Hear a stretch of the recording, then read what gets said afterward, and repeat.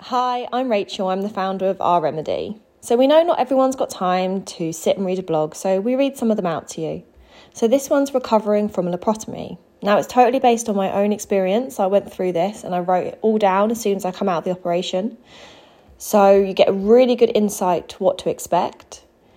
So grab a cup of tea, pop in a few drops of CBD and relax, and let's get started. So first of all, I want to point out that this is based on my experience, but it has also been medically reviewed by a doctor. So where we speak about medical terms, just know that we do have a medical review policy to make sure we're delivering the right information to you. So let's get into it. So we recently asked if you wanted to hear more about topics such as recovering from laparotomy. I have had various surgeries now for all different conditions, so I can really speak about my experience here and how I've recovered from each type of surgery. A laparotomy is a surgical procedure involving a large incision through the abdominal wall. Surgeons use this method to gain access to organs in the abdominal cavity. Some procedures may have been done in emergency, whereas others will be planned. In this blog, I discuss recovering from laparotomy, open stomach surgery. So the guidelines do vary between individuals between 8 and 12 weeks. During this time, you're going to be unable to drive. You've got to avoid heavy lifting, sexual activity and swimming for at least 6 weeks, and you will need help with everyday tasks. I wrote all of this post-op because I really struggled to find recovery stories. At the time of my surgery, my son was only 16 months old, so one of my main concerns was how much childcare I was going to need for him. I managed to get him looked after for a month, Monday to Friday, with my husband around at the weekends and evenings. So, what to pack? A light dressing gown, some slippers, some peppermint tea, now this is for the gas pains which you get in your shoulder, and some comfy trousers that don't sit on your scar, so on your stomach, just above it. So I had a planned laparotomy to move borderline ovarian tumour, which was 12 by 12 centimetres, and one ovary. I went in at 7 a.m. and by 9:30 a.m. I was called into the operating room. This is the bit you need the dressing gown for. It's just your dignity. Personally, after childbirth and other invasive procedures, I didn't really feel like I had much left, so I opted to go in without one. You can also wear slippers, but I didn't bring any, so I wore my trainers. This is fine, but if you didn't want to take slippers for your hospital stay, however, I did feel a little bit silly in the trainers and the blue hospital gown. So I was told I could have an epidural to help manage the pain after my operation, but I only had about 30 minutes to decide. The thing is, I really didn't want one, but after a quick Google, it seemed a sensible way to manage the pain, so I went in and I said yes. I knew what to expect as I'd already researched it prior to labour. However, I hadn't had one, so it was okay. It wasn't my high point, but that's a separate thread altogether, really. So he did that, knocked me out, and in I went. A common reason for a laparotomy is a hysterectomy. I didn't have a laparotomy for this reason, but if you're facing a hysterectomy, I have got a recovery video on this page, so it's probably worth you checking out because I documented my recovery and videoed it. So when I woke up, I was in the recovery room and I was sick pretty much straight away. I fell straight back to sleep. When I woke up again, I got wheeled into the bed on a ward. I had a catheter, as I think most laparotomy patients do have, so you don't need to worry about moving all day because that's in if you need to go to the toilet. I mainly drifted in and out of sleep all day and I was just woken regularly to do OBS and be given pain relief.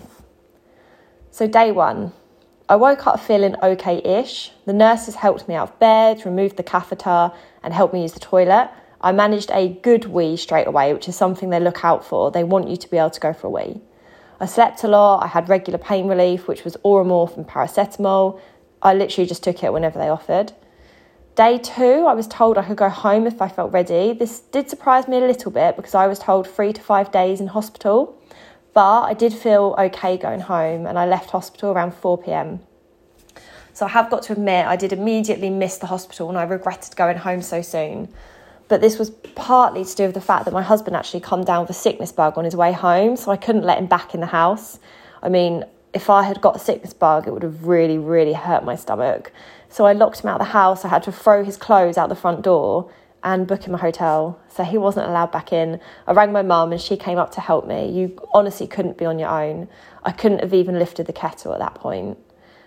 I think in hindsight, an extra day in the hospital would have been good, but I felt bad as I know they need the bed space, and I really did feel like I was okay. So on this day, I didn't take much pain relief. I got given injections to give myself at home, and this is to help avoid blood clots. I also got laxative and some pain relief to take with me.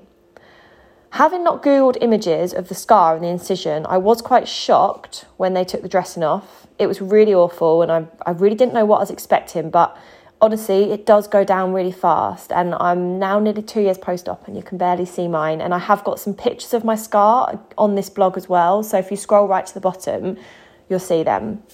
So day 3, I slept okay in my own bed. I took some pain relief in the night. I stayed in bed most of the day, just getting up at intervals. It was quite sunny, so I sat in the garden for a bit.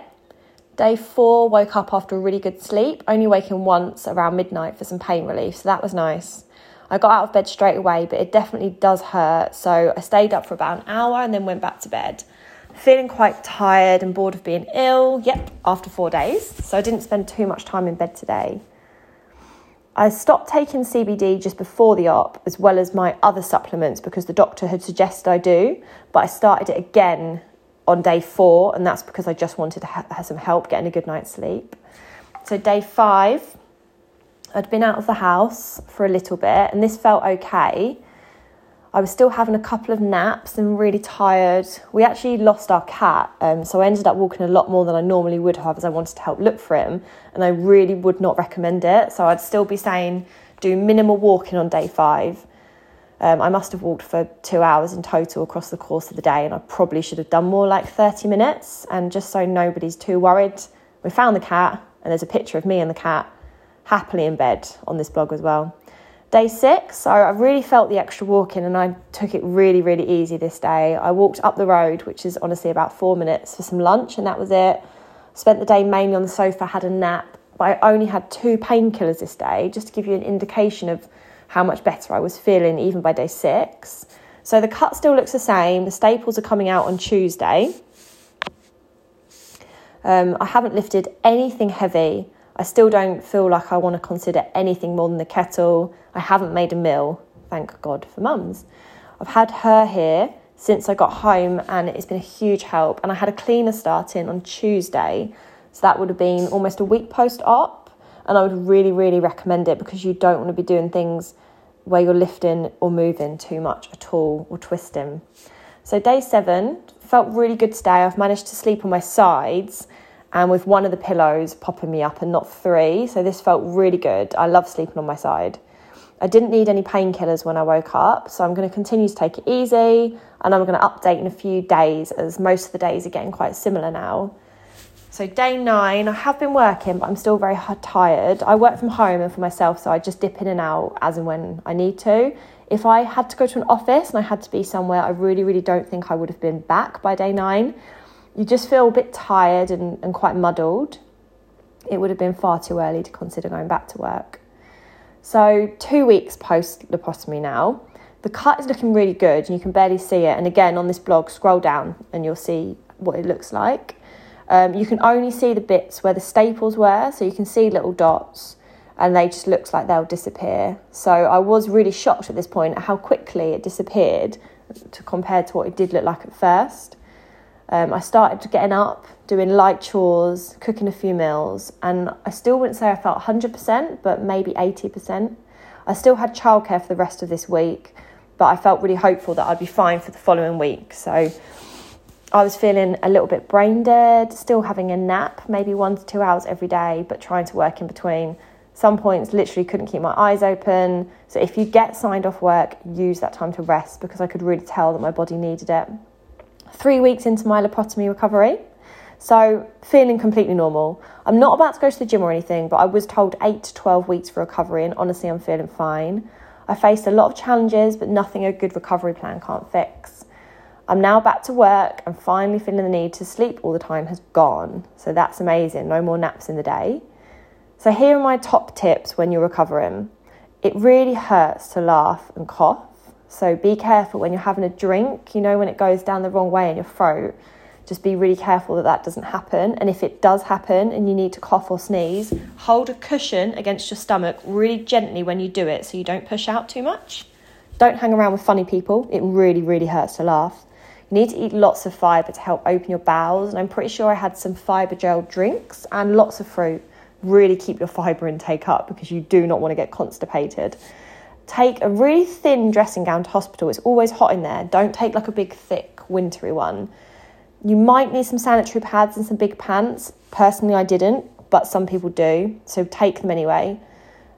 I got some new trousers and I got them in a size too big because I thought I'd want them loose. But actually what happened was they sort of sat just under my belly button. What you really want is very loose trousers in your size and harem style, if you know what that is. They're ideal. Mint tea, so good for the gas pains, which are just inevitable after surgery. I've never ever woken up and not had a gas pain. So take some mint tea bags to the hospital and then ask for hot water and you can just put them in. So what about eating after laparotomy? So when I woke up, I was sick, as I mentioned, in my recovery. So I wasn't given anything to eat for ages and I was really, really hungry. So many people lose their appetite after surgery, but for me, it's the opposite. I'm always starving. The first thing I want is toast. My sister-in-law come to see me after this surgery with some snacks and she bought like chocolate and crisps. And honestly, I'd say my appetite is totally normal after surgery, but I don't think I'd want a huge meal, but I think I eat quite small meals anyway, so that seems normal to me. You wouldn't want to be feeling bloated. How I used CBD in my recovery. So I've taken CBD for sleep for quite a while, but some doctors advised me to stop taking it and all my other supplements just before my surgery, and it's just to be on the safe side, so I did. But I do really struggle with sleep, so I started taking CBD after the surgery to help me relax. A good night's sleep can just be the best thing for recovery. So I knew I wanted to continue taking that and to help my body recover quicker. So caring for my scar. So I just used the basic measures that every doctor's going to tell you to do. I kept it clean and dry. I changed the bandage daily. Limit activities. You can do a scar massage and you should ask your doctor to show you how to do this. And stretches and exercises as per your doctor's advice. Again, you really need to ask them to show you. This is just what I did, but I can't describe that over speaking or in a blog, in writing. Your doctor does need to show you. So then I've got some pictures now on the blog about how my scar looks. So I didn't really know what to expect from open stomach surgery, having never met anyone that's had it. And I didn't look at my stomach till the day after the surgery. And I was pretty shocked. I actually described it to my friends as something from a horror show. But I want to give everyone some reassurance here. So the cut went down really fast. I had 32 staples. I had 16 taken out about a week after, and the other 16 after about 10 days. So it started to get quite sore after this time because my body rejected them. So I was very, very pleased to get them out. So as soon as they were out, I could see how it was going to turn into a scar and fade. It looked a lot better. Honestly, you can just see how it will heal. So now there's a picture I'm looking at on the blog at the bottom, a year after surgery. You can see the scar, but it really doesn't bother me and it can continue to fade. You can just see it fading and fading.